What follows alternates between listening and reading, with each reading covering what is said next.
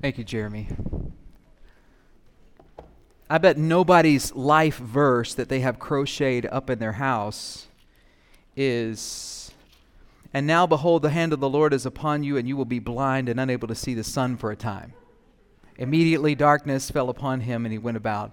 Yeah, that's probably not your life verse this morning, but the text is a powerful and compelling text that we will spend a few moments with this morning. We're privileged to have Brother Samuel Rajkumar with us, and he'll be sharing some of the practicum of this text and how it fleshes out there in Bangalore and around the globe.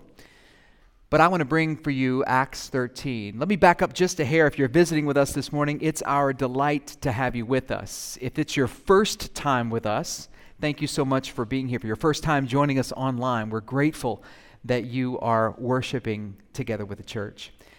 Let me encourage you to just let us know about your visit. We make a contribution for every completed guest card that we get to a local ministry, and it's a joy to do that. So you can use that envelope in front of you or the digital card online to let us know that you're there. Why do we do that? So we can connect with you and pray for you. It's been our joy to do that these days. Over the past 2 weeks, we've spent some time focusing on the resurrection of Jesus Christ.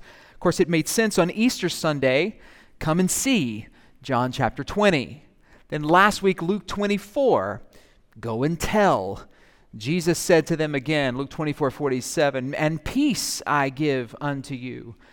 As the Father has sent me, even so now I am sending you." So come and see, go and tell. And now we come to the first missionary journey that happened. We're going to pick back up in Exodus starting next week, and we'll actually finish Exodus out over the coming weeks. But I wanted to take this opportunity and just marvel at the goodness of our God to have this text before us today. Those of you that were in the Sunday school classes, the Bible study classes that met earlier this morning are going, "Wait, we just read this." That's right. You probably saw the heads up I gave you earlier this week online, but here we are, the church being sent to the world. And if you missed it, adults, you can join in tonight at 6 p.m. online for that Bible study. If we're thinking about the text here with Saul and Barnabas and them being sent out on this missionary journey, let me bring you up to speed a little bit for context. This is a little unusual for us because normally we spend so much time in a book that we know exactly where we are. Let's talk about Acts 12. Acts 12 was where we get the account of Peter's deliverance. It was pretty awesome how Peter got out of jail. Acts 11, if you back up, is where this church, Antioch, was birthed. It's a Jewish church and a Gentile church. That's a new thing. They're reaching Jews and Gentiles together. They're already doing it in the community. And so Acts 12 happens with Peter's deliverance, and it's kind of this parentheses between Acts 11 and Acts 13. And all the young people are going, guess what we learned at church today? The preacher told us that 12 comes between 11 and 13. Sorry. Anyway, so the Peter story there is told on purpose. Saul and Barnabas have gone back to the church at Jerusalem in chapter 11 from Antioch to make a gift. Many in Antioch had heard about the suffering in Judea and decided they were going to give sacrificially and generously to the brothers in Judea and sent the offering with Saul and Barnabas back to Jerusalem. It's pretty awesome, right? The missionaries brought an offering to the sending church. Samuel, did you bring anything? No? No, okay. Just checking. That's what's happening here. That's happened in number 11. And then we come to chapter 13, picking right back up. Saul and Barnabas have come back to Antioch, and they brought John Mark with them, and they've heard about Peter's release, and they're excited. And then we get the unfolding of what's happening before us. Now, let me just quickly say there are a few elements here. This is an apostolic age. You see some things happening that are distinct to this time that are not necessarily distinct to our time now, but we still have much to learn from the text. Church family, be encouraged this morning. Guests, don't get too accustomed to this. I'm going to be extremely brief to give Samuel the time that he needs to open up and share the practical aspect of this. Here's some points of observation I think are profound in the first 2 verses. The first thing that happened that I noticed in Acts 13, if you've got your Bibles, just look there at verse 1. I would make this note if I were taking notes this morning. Hint, hint, wink. Take the pen out, make a note. Ready? They were gathered together. That may seem like a no-brainer, but boy, that means something to us in 2021, doesn't it? With all of the pandemic and the struggles over the last year, that word together is so special and so sacred, and it still is today. And I was talking with Brother Samuel just on Friday evening. I was asking about some of the challenges, and just imagine for yourself churches that are planted relationally and the challenge they have when they can't be together to make disciple-making disciples. It's an interesting challenge. This church was gathered together, and I want you to notice, just let me nerd out as the preacher for a moment with you. This was a diverse leadership team. Let me tell you about the team that's there. They were already reaching Jews and Gentiles in Antioch, but Barnabas was from Cyprus. Simeon was a Jew of dark complexion that moved in Roman circles. Lucius was from North Africa. Manaen had been raised in Herod Antipas's house. That's the Herod that killed John the Baptist. And then you have Saul, who was trained expertly in Jewish rabbinical schools. That's quite a diverse team for leadership from different backgrounds and different ethnicities even, that are there to be this base of operations for what would become Paul's missionary journeys. Though they had diversity, we see they were unified. Now, if you sit around or were a fly on the wall at an elders meeting at Grace Covenant Church, you would see, we tried to do the math, I think I'm recalling it poorly, but something to the extent of 108 combined years of ministry experience and relational experience with the family at Grace Covenant Church. That's pretty remarkable. And a lot of diversity in the room by experience and age and life experience and vocation. It's beautiful how the Lord has brought us together.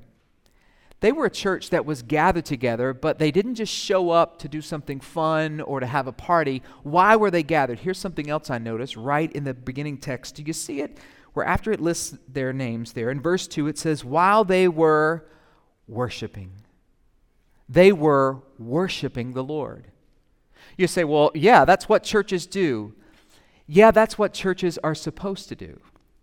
But I'm afraid in this day and even today, we have churches gathering for all manner of reasons, calling themselves a church, but they've closed their Bibles and tried to create some kind of experience that they're calling worship. No, friend. We have God's Word to guide us to worship our Lord how He wants to be worshiped. Can I draw your attention to something that's remarkable about this text, though? How do I know the church was worshiping? Well, because the leaders were worshiping. You see, the text that we have here that tells us about the worshiping, and I'll come to the fasting and the praying and all the setting apart and all of that is about the leaders at the church at Antioch. You will not have a worshiping church if you don't have worshiping leaders in a church. You may gather, and that's important, but a gathered church ought to be a worshiping church. But a church won't worship the Lord if their leaders don't. You see, leaders ought to worship not because they're leaders, but because they've been redeemed by the Lord. They make a joyful noise unto the Lord because they're part of the earth. They serve the Lord with gladness. They worship because they know that the Lord, He is God, and it's He that made us and not we ourselves. We're the sheep of His pasture. We give thanks to Him. We come into His gates with thanksgiving and into His courts with praise. We sing and make melody in our hearts to the Lord because He is good. There's not leader worship and then church worship. There's just worship of God. But a church that's gathered ought to be worshiping, and a worshiping church has leaders that worship the Lord and are known for that. Jesus would command in John 4, the hour is coming and now is at hand when true worshipers will worship the Father in spirit and in truth. The Father is seeking such that will worship Him. I'm afraid even in our church circles, we have people longing for a title to receive honor when they're not fulfilling basic commands as a believer. You don't have to be a leader to worship. But you all ought to pray for your leaders at Grace Covenant, for your leaders at your churches watching online, that they would be overwhelmed with that desire to worship the Lord because He's good. So we've got a worshiping church, and then we have leaders that pray and fast. That means we've got a church that fasts and prays. Do you see it? It's right there. While they were worshiping the Lord and fasting, even in verse 3, then after fasting and praying, Jesus modeled prayer. I'll touch prayer, I'll touch fasting briefly this morning. Jesus modeled prayer. It wasn't just this 10-minute trump in the morning. In fact, Jaquel Crow, in her book, This Changes Everything, subtitle, parents brace yourself, How the Gospel Transforms the Teen Years. She was 16 years old when she wrote the book. She writes this sentence: the discipline of prayer isn't merely relegated to one 10-minute block a day. We're called by Paul to pray without ceasing. This happens when our love for and our trust in God ties us to Him throughout the day. Prayer should be a constant dependence on Him and natural, persistent posture of us coming to Him again and again and again. Wow. I've been kind of wowed by that 16-year-old's writing, and some young ladies even in our church this week texting some prayer requests to the church that have been pretty profound. Praise the Lord for that. A church that's gathered to worship ought to be a praying church, ought to be known for prayer. I pray that Grace Covenant is known as a praying church. I'm excited about some things to talk to the elders about in coming weeks and months of mobilizing Grace Covenant Church so that we're known in the South End as a praying church. God help us to be a praying church and a fasting church. I'm not going to do a dissertation on fasting this morning except to say, for all the things that we've made it in modern age to be comfortable, let me remind you of the simplest definition. It's abstaining from food for the purpose of focusing our efforts or prayers. Skipping a meal, taking a day, taking a season to skip things. Well, what would we pray about, Pastor? Souls to come to know the Lord? Lost loved ones that we have in our families that need Jesus? Maybe there's some insurmountable wall that you need to get through that you might be faithful to the Lord Jesus Christ. I'm reminded in recent days of some fasting and praying that I did. I was concerned that we hadn't seen any salvations in a long time as a church family, and we hadn't baptized anybody in a while. And in December, I went to the Lord and felt the call to just spend some time in prayer and fasting. Didn't tell but 2 other brothers about it. They didn't attend here. It was a burden on my heart. Did that. Now, it wasn't my praying and fasting, but it gave me significant focus. It helped my evangelism. It helped me with conversations. It helped me preach better. And in February, we baptized 4. What would happen if all of us prayed and fasted for God to give us souls? Well, they were a fasting and praying church. And then we see number 4, the Lord directs them by His Spirit. The Lord directed them by His Spirit. I believe a church that is gathered and worshiping and praying and fasting will be a church that is led by the Holy Spirit.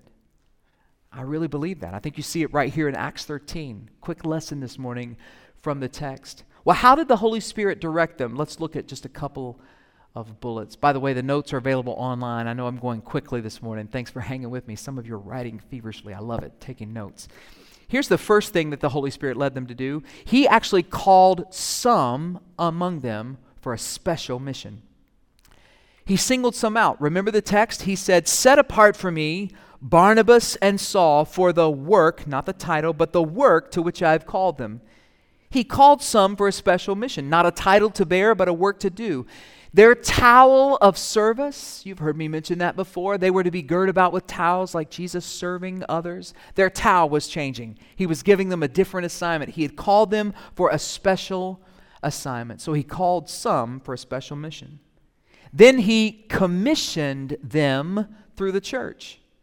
So He called them, and He asked the church to get involved. The Lord directs the church to get involved. So it's not just somebody saying, "Hey, the Lord told me I need to ... It was God calling them and the brothers and sisters around that person knowing that God had called them. That's the reason we're in community together. I mean, any of us can fly up and say crazy stuff anytime we want to, right? But we keep one another's crazy in check when we're in community together. You tell me that you're called to preach. You tell me that you're called to do this amazing thing for God, and I haven't seen you at church in 11 months, or you've never pulled up the site in 11 months. Maybe not the best example with a pandemic, but I'm going to push back a little bit, right? But I've got folks that say, man, tell me what it means to be a preacher, and you can see God working in their lives and working them. They have a love for God's word. He commissioned them through the church. God called but instructed the church to set them apart. And then lastly, he connected them with the church. The church laid hands on them. Do you see it there, verse 3? Then after fasting and praying, they laid their hands on them and sent them off. The church laid hands on them and prayed for them. And it leads us to our final point this morning. The church sent and supported them. The church sent and supported them. Wow. How did it send and support them? Well, again, it sent some out on special missionary assignments.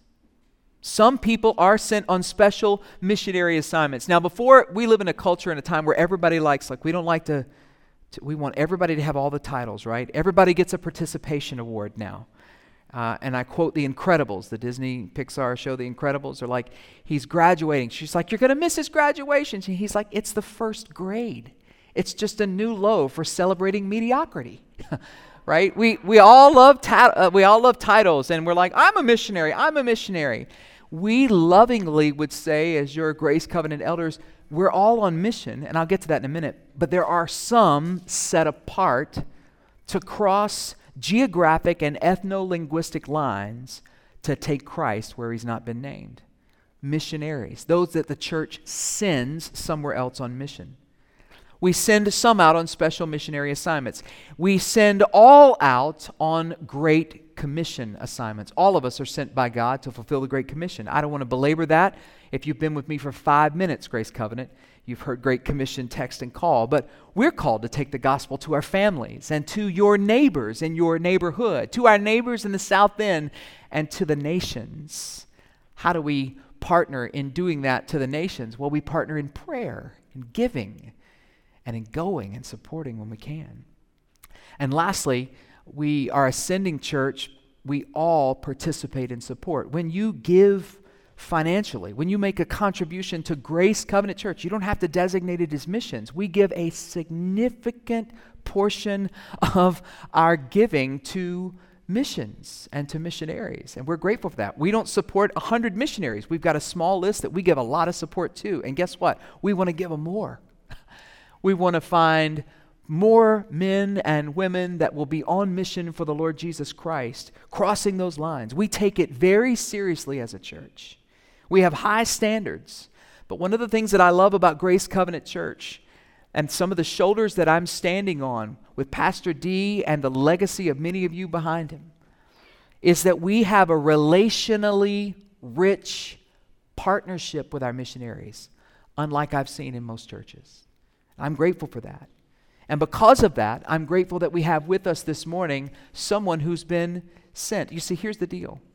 Here's the crux of the sermon, if you could call it that. It's this: a gathered, worshiping, praying and fasting, right, led by the Holy Spirit church is a sending church. I'm going to ask Brother Samuel to come up now and join me on the platform. He wants to share with you what this looks like. All right, we're a sending church. We want to share with you what this looks like in Bangalore. He's going to bring greetings, of course, but he wants to tell you a little bit about how they do this ministry work where the Lord has called him. Congregation, I'm going to ask you to do something we don't do, but once in a blue moon here, this is God's man representing God's work there at India. Would you just do me a favor and stand to your feet just to honor the Lord and the goodness of God? Let's put our hands together and just thank God for his goodness. We're not clapping for Samuel, we're clapping for the Lord. Thank you, brother. Love you. Take your time. You may be seated.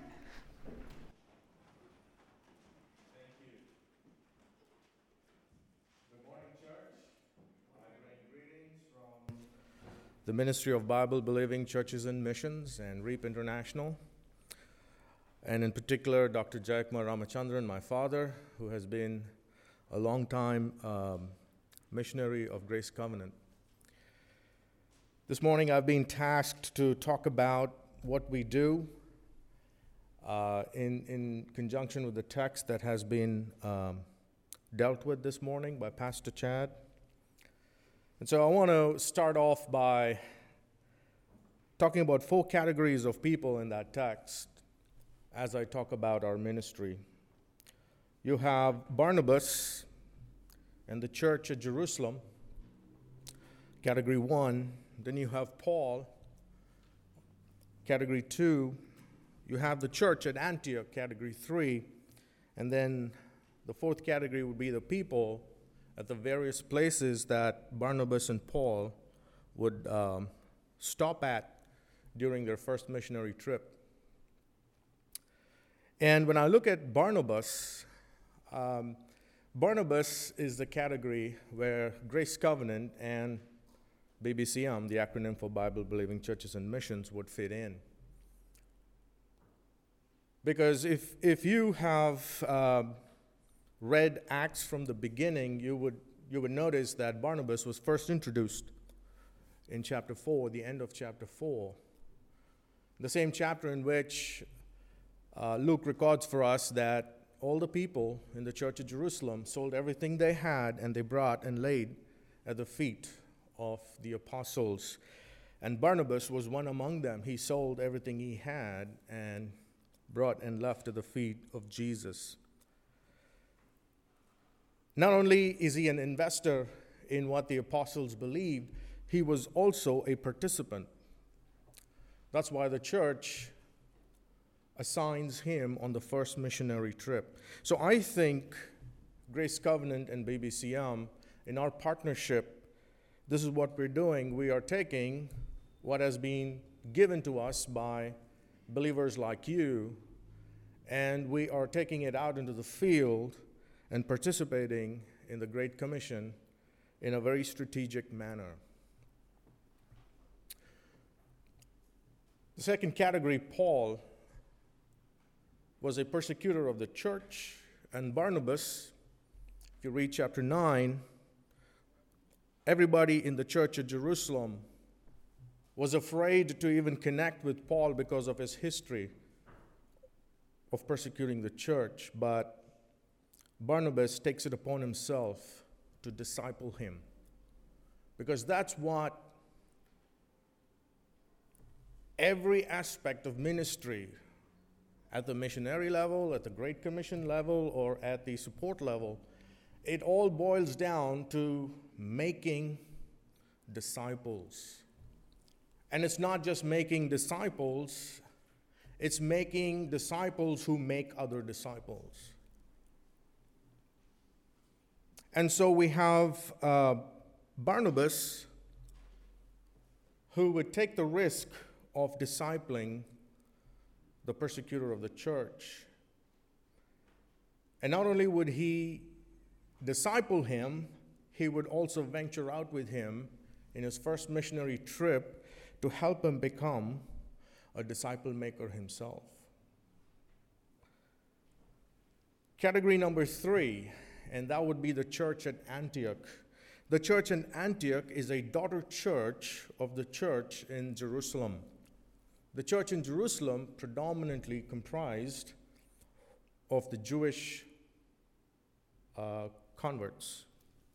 And the church in Antioch, which is in Syria, north of Jerusalem, it primarily comprised of the Gentiles, as was dealt with in the text, people from all parts. So what does Grace Covenant and BBCM do? Grace Covenant and BBCM in partnership, we go out on the field, we look for Pauls, we take the risk with Paul, some of whom have been persecutors of Christians themselves in the regions that we work. And we help them become disciple makers.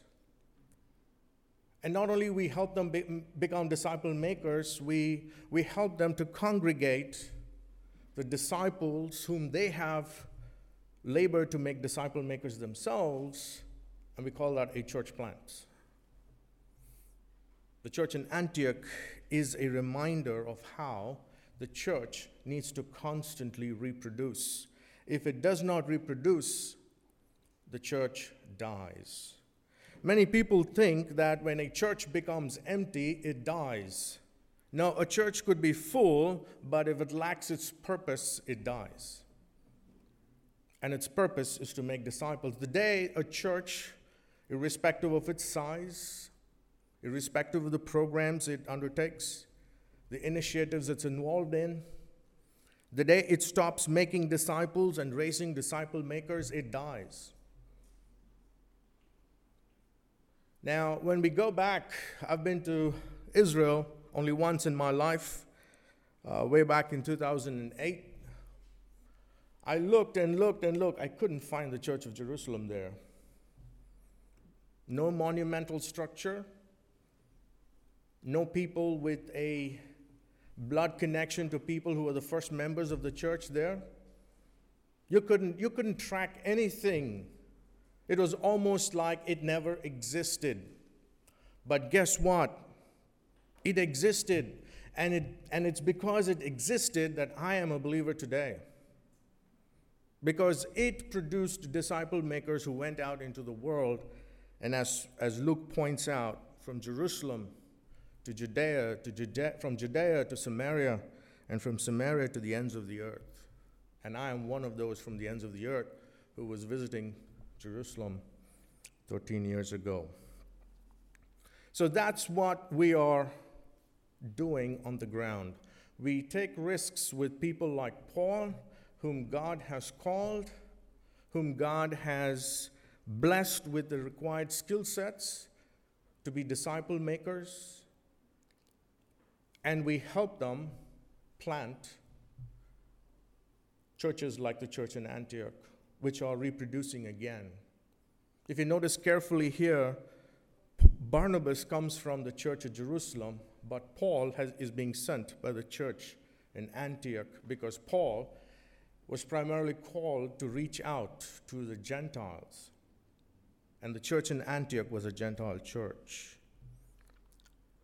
We raise church planters.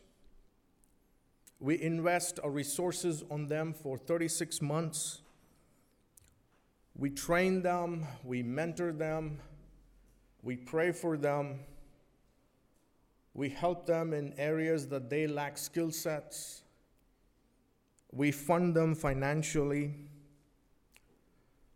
And after 36 months, we help them to stand up on their own feet. Unless they stand up on their own feet, they cannot become disciple makers. They will be dependent on the mother church. We are not a denomination. We do not want to create churches under a particular banner or make a legacy thereof. We consider ourselves as stimulants of church plants, the spark that creates a fire in the movement of church planting, like what we have seen in the book of Acts.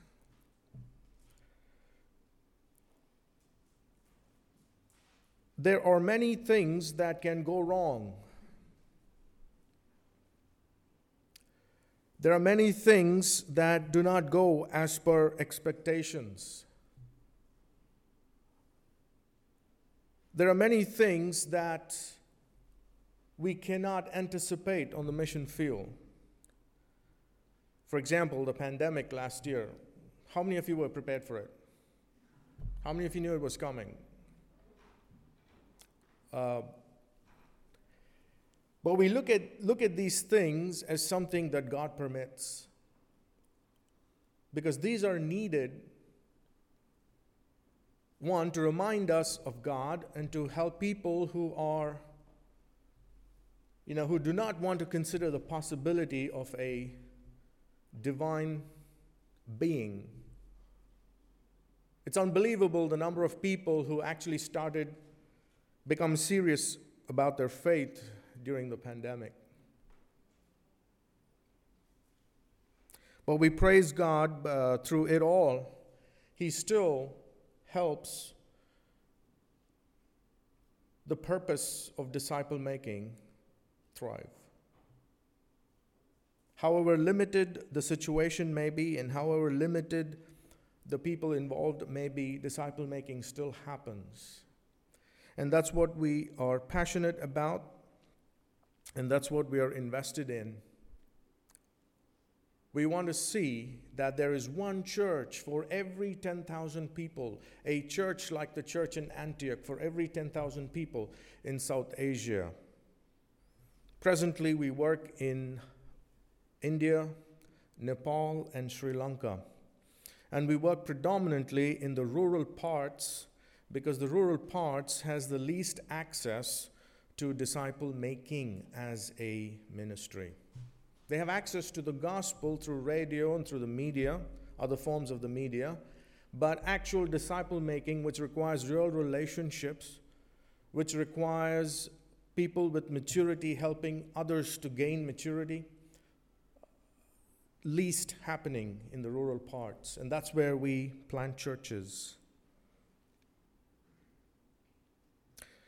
It is our desire that when we spark a church plant among or in a cluster of villages that comprises of 10,000 or more non-Christians, that church, like the church in Antioch, would continue to multiply and produce more daughter church plants, and over a period of 30 years, reach those 10,000 people that we originally had set out for.